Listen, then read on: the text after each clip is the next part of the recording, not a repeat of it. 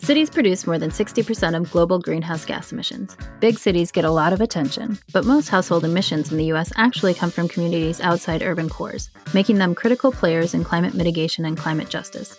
City Climate Corner explores how these small and mid-sized cities are tackling climate change and moving toward an equitable and sustainable future. I'm Abby Finnis. And I'm Larry Kraft. We're co-hosts for City Climate Corner. Hey, Abby. Hey, Larry. So you've been heading up to the North Shore of Lake Superior a lot lately through Duluth, haven't you? I have been And doing why is that? Well, I think we've mentioned before that I've been building a cabin up there. And we had a couple setbacks, but we've made a lot of progress to the point where we've got it ready for winter at least. We got the roof done, wood stove installed. And I want to say, when you say you're building, some people say, hey, I'm building a house, I'm building this. And that means they're hiring a firm or someone to do it. But when you say you're building it, you're actually building it, right? Correct. Yes. Yeah. So I've been seeing these social media pictures of all the things going on the roof. And I don't even know the right terms because I'm so unhandy. But really impressive. Yeah. Thank you. And I am not a handy person and never really would have thought, that I believe that could build something.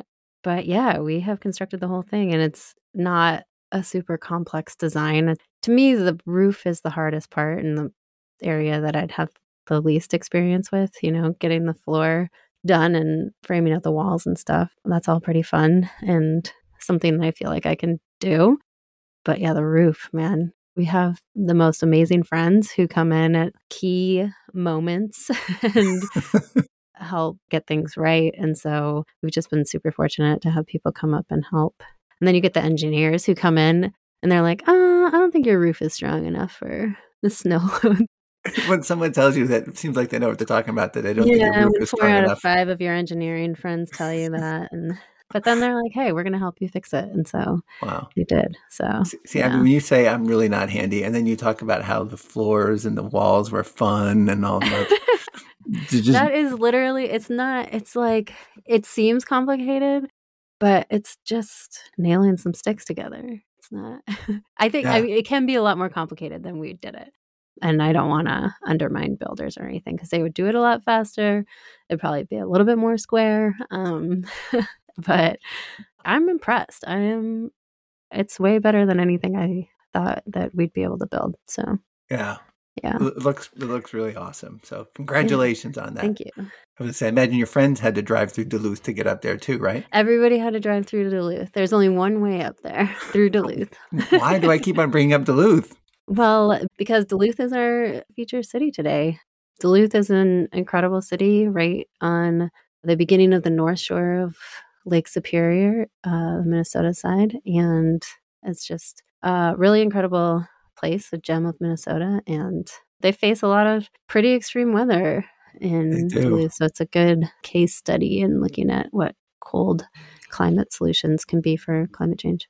Yeah, and they're doing some really great stuff. I'm excited to listen to this. Yeah, let's give it a listen. Let's do it. Today, we are joined by Mindy Granley, Sustainability Officer, Brett Crescelius, Community Resilience Project Coordinator, and Ella Stewart, a service member with AmeriCorps, all with the fabulous city of Duluth, Minnesota. Welcome to City Climate Corner, all of you. Let's start with each of you introducing yourselves. Mindy, why don't you go first? Sure. Hi, Larry. I'm Mindy Granley. I've been the Sustainability Officer for this city for 3.5 years. I was the first person to take this position, and it's been a really exciting one. We've come a long way in the last 3.5 years from a city that had some climate goals, but needed to put those in an organized approach and gain feedback and alignment. So, yeah, we're basically putting the climate goals that the city leaders have had into action. So that's my main job. Fantastic. Brett. Yeah, thanks, Larry. I'm Brett Crescelius, Community Resilience Project Coordinator. My focus is community resilience and integrating solar, PV, and storage into our communities in order to create more resilient communities and to meet our community needs. Fantastic. And Ella. Hi, I am Ella. I'm the Energy and Sustainability Vista here with the city, and I just graduated from University of Minnesota Duluth, and I was an intern, and now I joined as a service member, and it's been really great so far. Fantastic. So, Mindy, could you give us a little background on the city of Duluth and what it's like to live there? Sure. Well, I think there's a few words that pop up in everybody's mind when they hear Duluth, and it's that we have a lot of water. That's the first thing. We're right on Lake Superior, but beyond the Lake Superior shoreline, which has its own coastal sort of environment, microclimate, and issues that come with being a coastal community, we also have so many miles of the St. Louis River, too. And then along the city of Duluth, which is really quite a long city, we're 27 miles long, we also have dozens of little streams that drain the hillside.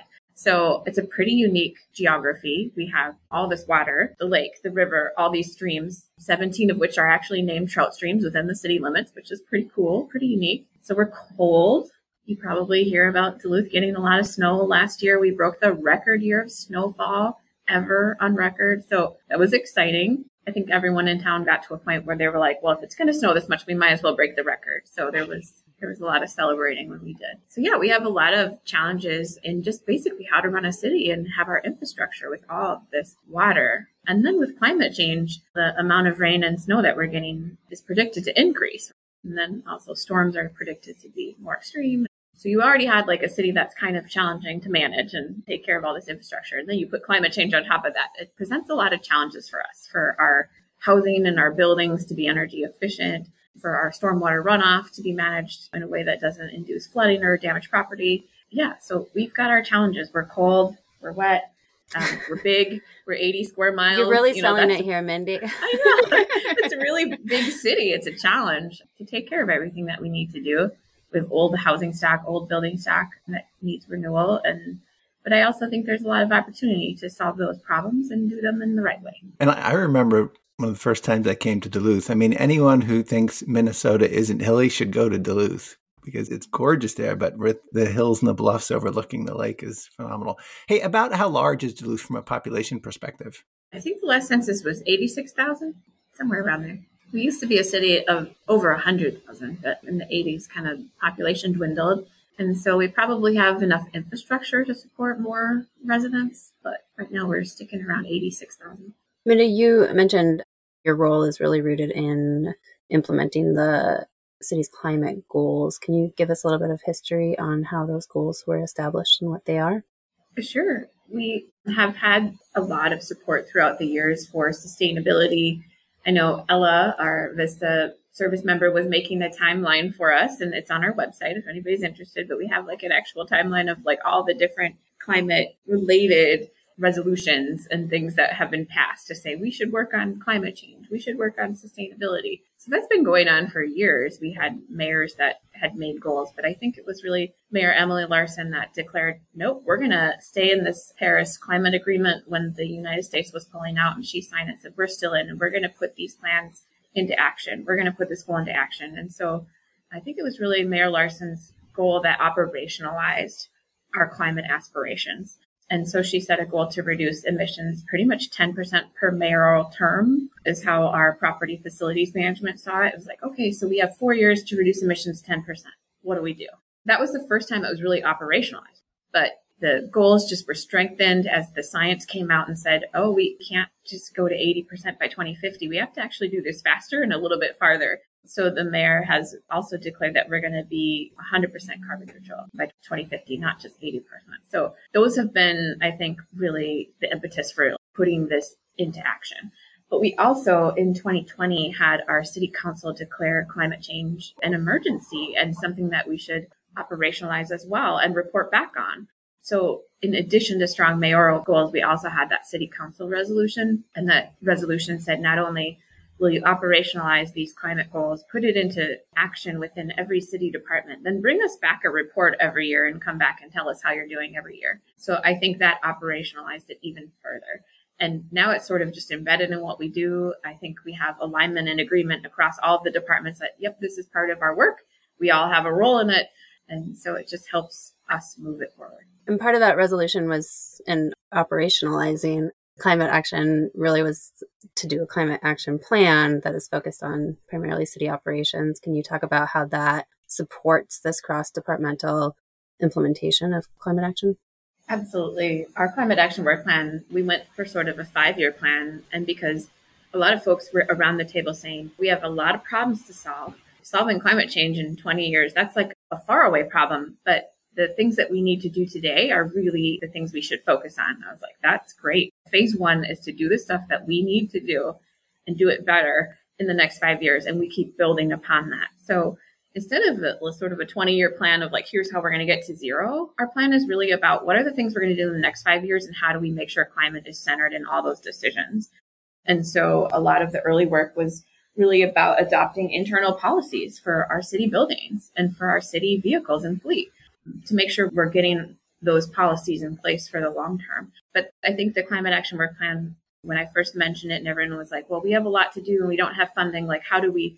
And I was like, well, let's put that in the plan, right? Like, how do we get there? So there's, out of our 4 objectives, one of them is to find creative funding solutions for climate action.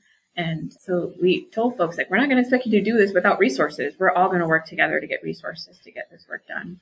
And I think once we said that, everyone sort of in the room took a deep breath and said, oh, okay, like it's not an unfunded mandate. It's here's what we aspire to do for climate and here's the resources we need. Here's the people that we need. And I think once we allowed everyone to take a deep breath and realize that you don't have to do it without resources or alone, it made it easier to really get that alignment and agreement that we needed. So yeah, that's what I see our climate action work plan is. It's a 5-year to-do list that puts climate at the top of everything we do, and we all agree on it. And let's find solutions and ways to get there.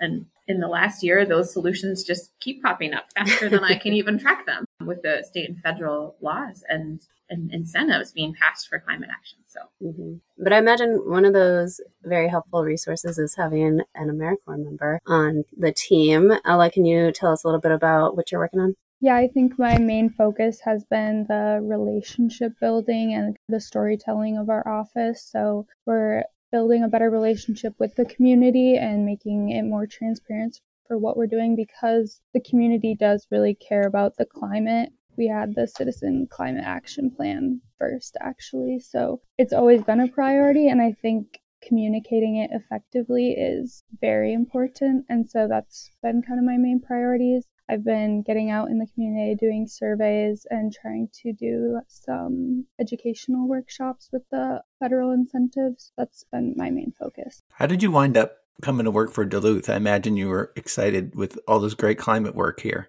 Yeah, I'd heard a lot about Mindy at UMD. I'd heard a lot of amazing things about her. And going to school here, I just fell in love. I wanted to live here. I really wanted to make a difference in the community. I just felt so much more connected than where I grew up for some reason. Like I was able to connect so quickly, and interning in the office was just, that was it. I was like, I definitely could see myself working here for another year. Great. Well, before we go into a specific project, and Mindy already sort of started teeing this up with some of the unique challenges that Duluth faces with cold climate, geology, geography. But maybe, Brett, can you share some of the challenges that you face with those kinds of things in the work you're doing? Yeah, I'd be happy to share with that. I think the biggest thing that she touched base on was our old building stock and our commercial stock in the face of cold climate. I think it's something like 60% of our houses were all built prior to 1940. So the majority of our housing stock is almost a century old, which is significant when it comes to energy efficiency. So I think that's one of the biggest hurdles is realizing we're in climate zone 7 and how to make our buildings more resilient for our community is probably the biggest thing that's touched the work that we're on right now, or I'm on right now. Yeah. I'd say we feel some of the same things down here in St. Louis Park, but I think you all have it even more so. So along with buildings, one of the things that generates a lot of energy use emissions there is heating. And so, Mindy, a major challenge, of course, is how to decarbonize the heating system in Duluth. But you have maybe a unique structure in your heating system. Can you tell us a little bit about that? Sure. Well, I think first off, we own a municipal gas utility. So the city owns the gas utility, and that presents opportunities and challenges alike. So I think having 28,000 gas accounts that depend on that resource to keep them warm and unfrozen all winter long is an important responsibility, and have a lot of respect for the folks who run that utility, and they run it well, and we need them at the table to find solutions in the future too. So my hat's off to them first. But we also have another utility, a district energy system, and that has also been an asset for us in turning over the downtown system, which was 100 and some years old, one way looped steam district, and turning that into a closed loop hot water district that is more energy efficient. That's been the challenge of the last decade, really, in Duluth downtown, is how do we flip this system from this ancient thing that's very sort of inefficient open loop system and make it more efficient. So there's been a lot of work done on sort of the downtown thermal district infrastructure to make it more efficient. And we can build on that. And once it's an efficient district, then you can look at, substituting other sources of heat. And so we're sort of getting into analysis and design of one way to do that, which is a really fun project, is to look at, can we recover waste heat in the effluent from our wastewater treatment plant and use that to heat buildings in a district networked system using GeoExchange. So that's a project that we were funded this past spring, and we're just getting started on design of what that system could look like, how many buildings it could heat, what it would cost, and what kind of community benefits can come from it. So that's a pretty exciting one. Yeah, so we've seen this in some other places. I think St. Cloud is doing some things like, not quite this, but is recovering the heat from the wastewater, which seems like a really exciting area. So do you have a sense of how much it can do for you right now? Or are you still in the design phase to try to understand that? Yeah, we're definitely in the design of like, what will it look like? Where will it go? How do we get over a railroad track and an interstate to get the heat from one place to another? So those are definitely big challenges that our engineers are facing. But this isn't a new idea. It's one that community members have brought up and studied. The University of Minnesota Duluth partnered with Equilibrium 3, did a study many years back. And then a German intern came 2 summers ago and worked with Evergreen Energy and did some more calculations on it. And each time the idea went from, oh, wouldn't that be cool? Wouldn't that be kind of fun? To, oh my gosh, there's a lot of heat there. To, oh my gosh, this could really heat hundreds of buildings. And so as we've gotten more and more information, the reality of it could work has really sunk into all of our minds. And that's why we went big and got the Department of Energy funding for community geothermal heating and cooling to actually design it. Because the back of the envelope calculation was, while we could heat every building in Lincoln Park along West Superior Street and attached to downtown and heat all of the hot water buildings downtown. So that's a lot of heat. And the possibility of decarbonizing hundreds of buildings through this one source is pretty amazing, and one that we're going to follow up on and make sure we know what it will cost, what it will take, how we can do it. So I think that's one way that Duluth can be innovative, is to try something like this. It's so interesting. And there's nothing, I guess I would ask, is there anything unique about your wastewater plant that would say, boy, you can do it on this one, but not on another? Because I've heard a lot of interest with this kind of approach elsewhere. Yeah, I think not necessarily. One of the things through all the iterations of sort of the, could this work? How many buildings could it heat kind of thing? Is we calculated it. We do have some industrial process emissions that are a little warmer that go into our wastewater treatment plant from industry, because, Duluth and the surrounding area, we still do have industry and there's waste heat that comes from there. But we had the German intern really run the model with those industrial waste heat inputs and then without. And even without those, there was still a lot of heat and plenty of heat to heat all the buildings. So I don't think it's a unique situation at all. And one of the things we look forward to is like, well, if we could do it, then, maybe every community of the 16,000 water treatment plants in the United States, maybe everyone could do it. So part of the excitement of it. Sounds like maybe a state policy thing we should be thinking about. We're taking a quick break to say, if you like what you're hearing, please support us via a tax-deductible contribution at the Support Us link on our webpage, cityclimatecorner.com. You can also become a monthly supporter and get a cool gift by going to the Patreon link, which is the P in the social media menu in the top right of that webpage. Thanks. Hey, so how does this interact with the city-owned gas delivery? Are they on board with this? Is it integrated or is it separate? Because they're also providing heating too. Yeah, in fact, our thermal district downtown is about 99% heated with natural gas. So, of course, those utilities work together and they're intertwined. I think there's solutions that we will need gas for a long time. And then there are opportunities to use district energy to decarbonize that. It will take a long time to convert and build that infrastructure, but both of them are assets and we have to do our best to work together. I think the long-term plan of, if we start taking away uses of natural gas, what happens to that gas utility and their business model? I mean, that's a risk, right, that we're going to have to plan for and look into, but we're just at the beginning of that journey. Right now, they're a really important partner in keeping people warm and safe all winter, and we don't want to jeopardize that. But yeah, there's definitely some planning. In fact, I just last Friday submitted an energy futures grant. Hopefully we can get some capacity dollars to put somebody on that, just have a person for 2 years, 3 years, really work on planning. What is our energy transition plan? I've looked at other cities and what they're doing. Ann Arbor's doing cool stuff with sustainable heating utility that they're proposing, and maybe we'll get there too. But we need to put some time and people on this about how we can work together, use all of these assets, protect, the different jobs and things, and make more of these jobs local. And if we can do it with local jobs and local people, that's even better. There's a lot to figure out, but we're just at the beginning of the journey. And right now we've got a couple cool opportunities to explore. So we're going to pursue those and see what we can do. What is the timeline for this project? Sure. With the wastewater heat recovery, we have 1 year to design it, which is a kind of a hurry up and design it, right? Like we're working on it right now. But the timing is really important. I'm glad you asked that, because in 2026, we'll be starting a construction project right along the big corridor, which connects the wastewater treatment plant to Lincoln Park and the downtown. So there's a 1.7-mile stretch of West Superior Street where we have secured funding through the Rebuilding America's Infrastructure with Sustainability and Equity RAISE grant. So as we take apart that street, that's the time to put new infrastructure in, put those hot water pipes in the ground to use this recovered waste heat.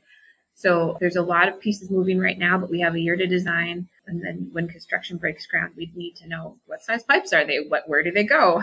Where are they placed in this right of way? So it's definitely crunch time. Got it. So this is both a design and implementation project and grant. Is that right? No, it's only for design and analysis. But the nice part is at the end of the year of analysis, the Department of Energy is going to down select 1 or 2 projects for some funding.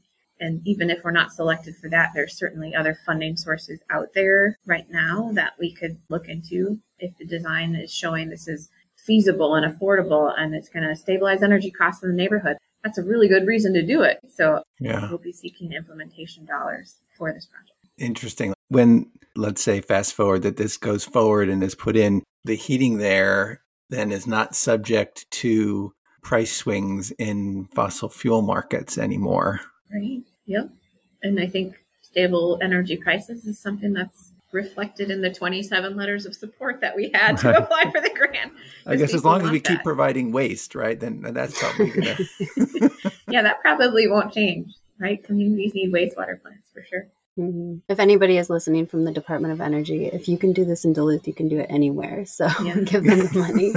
That's right. That's right. Yeah, part of the grant period will be also to look at the buildings themselves. What modifications are needed in buildings to accept this type of heat and what's possible? How many switches of buildings are feasible? There's a lot of upgrades needed in buildings to do the work, but there's also incentives to make commercial buildings more energy efficient. So how can we stack and weave all these different resources together to rethink how we're heating our buildings is part of the game. Cool. Well, you've talked about Duluth being a cold, wet place for people to live. Yes. Meanwhile, the New York Times is dubbing it a climate-proof city. And I don't know if you've seen this terrible show on Apple TV that's about climate change in the not-so-distant future. But at one point, there's a older woman in Miami's flooding, and her son's like, you need to go to one of the relos. Are you going to go to Milwaukee or Duluth? And so it's like popping up as potential maybe refugee city in the wake of climate disaster, I suppose. What do you all make of that reputation? What does it mean for your work? I think we're not out there trying to advertise ourselves as let's grow and be a climate refuge city. We're certainly not trying to advertise that, but I think we are safe from the worst of what climate change can bring. So it's not a bad choice to live here, but we're not without our challenges from climate change. we will have to adapt to different levels of storms, different intensities of rainfall and snowstorms, and even the swings in temperature too. I've been told like polar vortexes could become stronger or even deeper with climate change as things change. So we do have to deal with weirder weather and wetter weather. So those things are challenges for Duluth. So I don't think we're necessarily safe from climate change. But in terms of people moving here to try to find a place to live and work and make their home, that's exciting to me to think about more people coming to Duluth and enjoying what we have. We know we have challenges with housing. I think Brett could probably talk about that for days because he used to work in housing in Duluth, and I stole him from our housing team. Sorry, housing team. But he's now working on solar and storage planning. But we're always thinking about the people who live here now and the challenges of living in Duluth right now. And if we can upgrade our infrastructure and work on these challenges of our buildings to make people who already live here make their lives easier, better, more energy efficient, we'll keep doing that work, and it will help if more people come. Yeah, I think that working toward resilience for folks who live there now and future populations is incredibly important. And Brett, I know that's a big part of your role. Can you tell us some of the things that you're working toward in terms of resilience? Yeah, we're focused right now with resiliency in terms of solar and storage and utilizing that in our community. Mindy just touched on housing, whereas we've already mentioned we have an old housing stock and we have a tight housing market. And so energy burdens is something, especially in certain LMI communities, can bring the cost of housing down.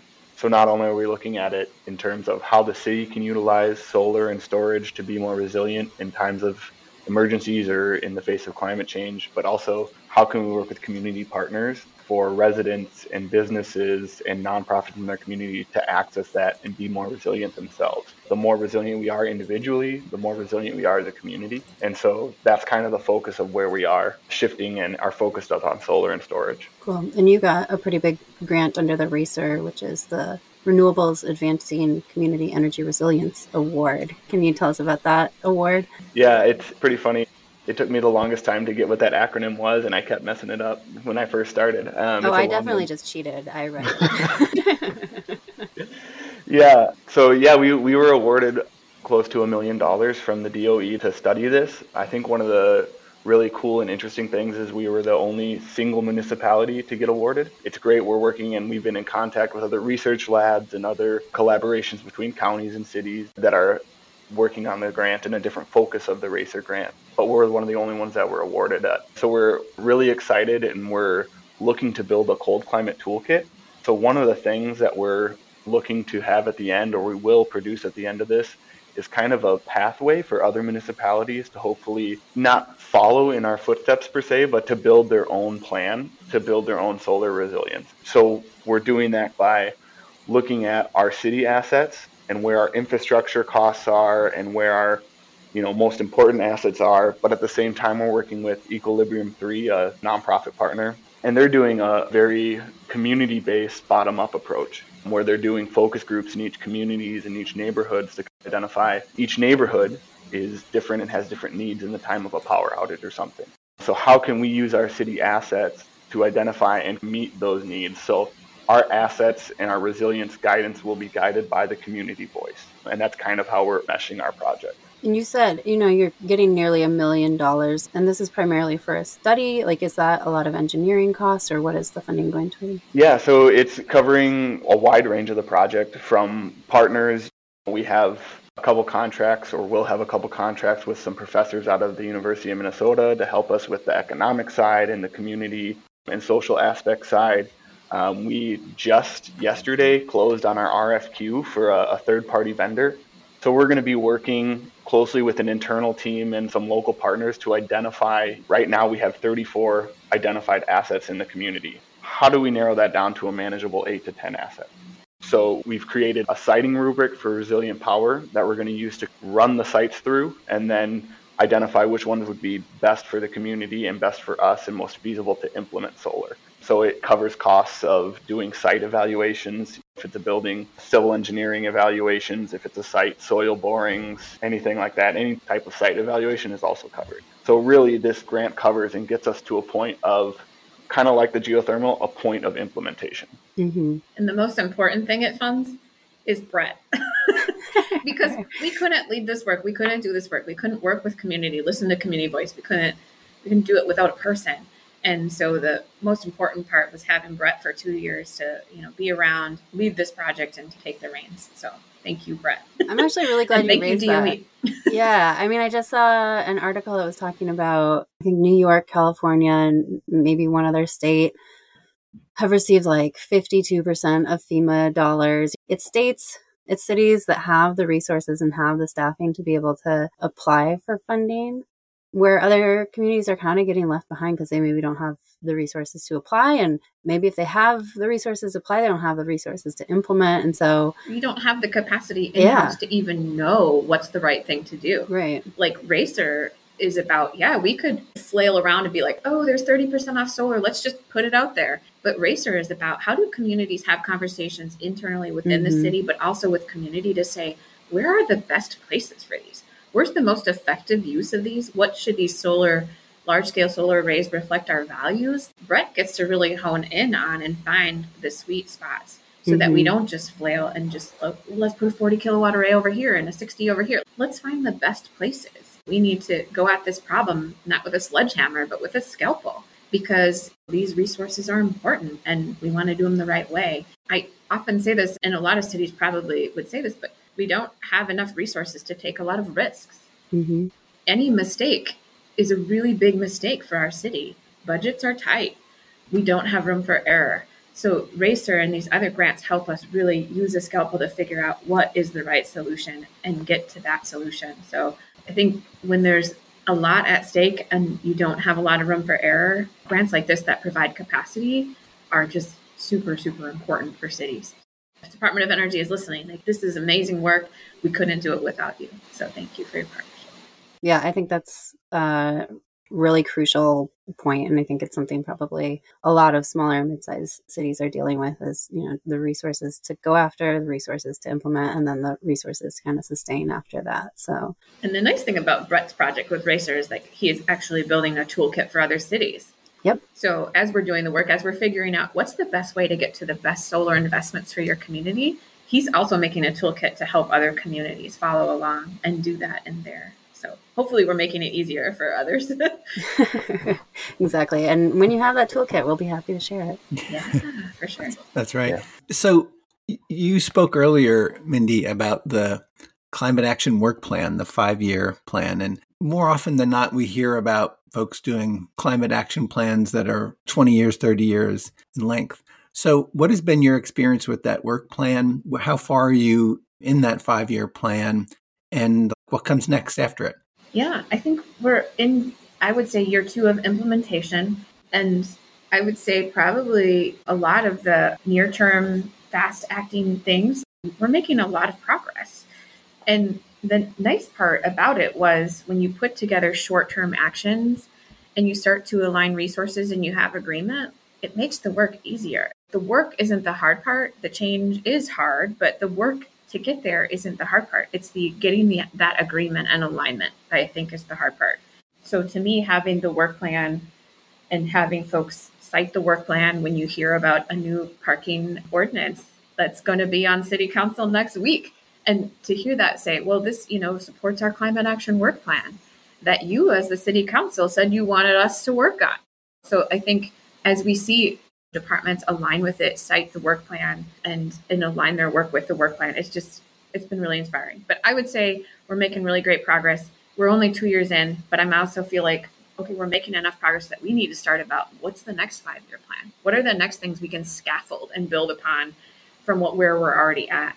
And what do we need to get there? And so that's exciting. I think we're not even halfway there. Like Bon Jovi says, well, we're halfway there. We're not halfway there, but I'm already thinking about what's the next 5-year plan, because we're ticking off a lot of the boxes. I think we had listed some sort of shovel-ready projects, and there was 5 really specific shovel-ready projects.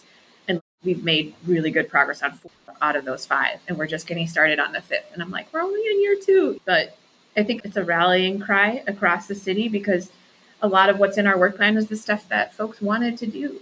We need to renew our public buildings. We need to renew our fleet. We need better equipment to renew snow and reduce salt use. These are all things that everyone agrees on. Yeah, so I would say we're making really good progress. We're not quite halfway through it, but I'm already thinking about the next 5 years and how do we scaffold and build from where we're at. I think the title of this episode will be Duluth Living on a Prayer. Oh, that's a good one. See, you beat me to it. I was going to say, listeners, there's the first Bon Jovi reference in all of our episodes. People think I'm a really serious lady, and then they find out I'm a fan of 80s hair bands, and then they lose all respect for me. So Def Leppard forever. Hey, Ella, so in your work in outreach, what are you hearing? What are your challenges? What are the exciting things you're hearing? I think there's a lot of excitement and people do really care. I think the one thing is just the lack of knowledge to understand the incentives, I think can be a little difficult with all the different layers, federal, state, all the different funding mechanisms that people want to take advantage of, but they're kind of getting lost in the difficult language and just all the different resources that are out there. And so that's why I've been trying to focus on more education with those incentives and taking people through the language step by step and hopefully pushing the needle a little bit to maybe buying that heat pump or getting energy audit, just helping people move to the next step. Fantastic. Well, this has been great. The last question we'll ask each of you to think about is, what advice would you have for other cities? Mine is listen to your city's needs, listen to the department heads around your city.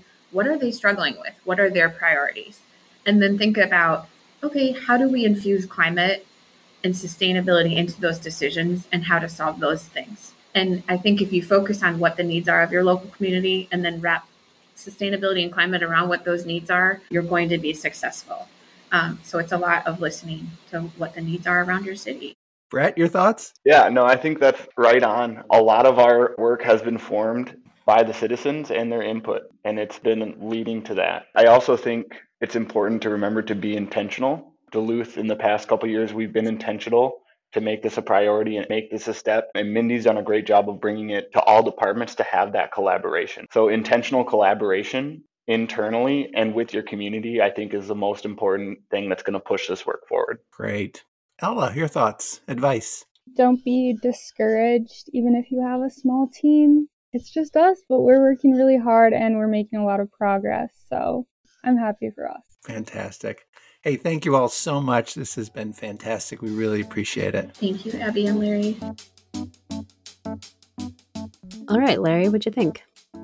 Oh, it was great. And my first takeaway is going to be the climate action work plan, which I have a question for you, Abby, on this. It sounds like a brilliant concept. It sounds like a brilliant idea. I'm trying to remember. Someone came up with this idea in Minnesota. Do you remember who that was? I think, yeah. It was me. No, I do. I don't know. I'm sure there are other similar examples out there. And now the EPA has the Priority Climate Action Plan, PCAP.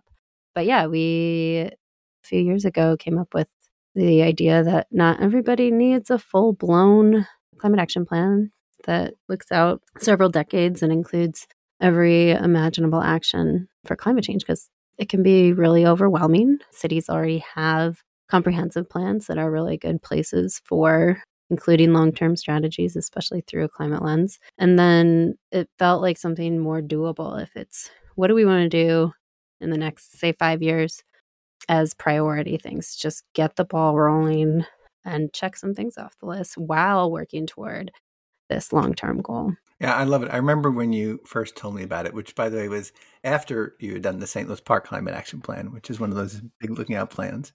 But I think the first one was Red Wing, if I remember correctly. Mm-hmm. And I thought, oh my gosh, that makes total sense. You don't have to spend as much time creating it, get moving. And we need to get moving. Actions that happen sooner rather than later are more valuable because the emission reductions build up over time. So I thought it was really interesting to be able now to hear how it was going in Duluth. Yeah. And, I have to give Mindy a ton of credit. This climate action work plan is actually almost entirely focused on city operations. And there's some that's focused on community wide, but it was really about how do we get our own house in order? How do we work better across departments and work on this? And she's really taken the helm on that. And I think she's done just a tremendous job. And she mentions in here that we have a wish list. It's like, what are these, if you got whatever, a blank check from the federal government, what would you want to do with it? And so we had a handful of things that are listed in there. And I think a number of them are getting funded now, which is amazing. And so it's really cool. That's so cool. That reminds me also of St. Cloud putting their list of things they want to do. Or no, Morris, the 100 things they were going to do, and now 50 are done. So it's good to do that dreaming big thing. For sure. And then you never know. When we did this, we had no idea about IRA funding or IIJA funding that was coming, and it did, and is making all of these things more possible. Yeah. Another takeaway I wrote down was wastewater. How really thinking about it as a resource, the heat that comes off it and what you can do with it just makes so much sense and is so applicable in many places. And it's really building on, we mentioned St. Cloud. Love to see more and more folks really think about using this as a resource. Yeah, I think this will be a cool study, and I look forward to seeing what comes out of that, because I think the folks that they're working with, I think Evergreen Energy, they've been looking into this and have been looking for these kinds of thermal solutions and have some other projects in mind. And it would be great to see kind of a proof of concept and be able to utilize more waste heat, because there's a ton of waste heat out there that could be captured. Right. And otherwise it just gets vented, right? And just isn't used. Yeah. And in Duluth, it is very much as a cold climate city. Joking a little bit about the description of it being cold and wet, but it's got winter 13 out of 12 months of the year. No, it doesn't. It's a very, very lovely city, but it has a harsh winter climate. And if you can successfully implement these creative strategies that are not natural gas, truly, you should be able to do this anywhere. And, it's a lot of bedrock in Duluth. So they have some real challenges above ground and below ground. And if they can figure that out, I think that that's something that can be replicated. Super cool. It is. And just to reiterate that point, that they have a small staff and they're doing a ton of things, and dreaming big and getting things done and is huge. And I hope that for those who fund these kind of projects, think about that capacity piece too, and allowing entities to be able to hire to implement these things. Yeah. Oh, it was also really cool to have Ella join in and talk about her work as AmeriCorps and then how she does outreach to the community. I thought that was great. I know, yeah. And there has been an announcement of a National Climate Corps program. And so hopefully that eventually gets some legs and we can see more folks distributed throughout the country. Absolutely. We hope you enjoyed this episode of City Climate Corner. If you like what you're hearing, make sure to subscribe and give us a review. If you're able, become a monthly supporter through Patreon. As always, you can find more information on this topic and resources from each episode's guests on our webpage, cityclimatecorner.com. If you have an idea for the show, send us an email at cityclimatecorner@gmail.com or find us on Twitter, Instagram, and Facebook. City Climate Corner is produced by Abby Finnis and me, Larry Kraft. Edited by our content coordinator, Isaiah Eagles. Music by King Gizzard and the Lizard Wizard. Thanks for listening, and we'll see you next time.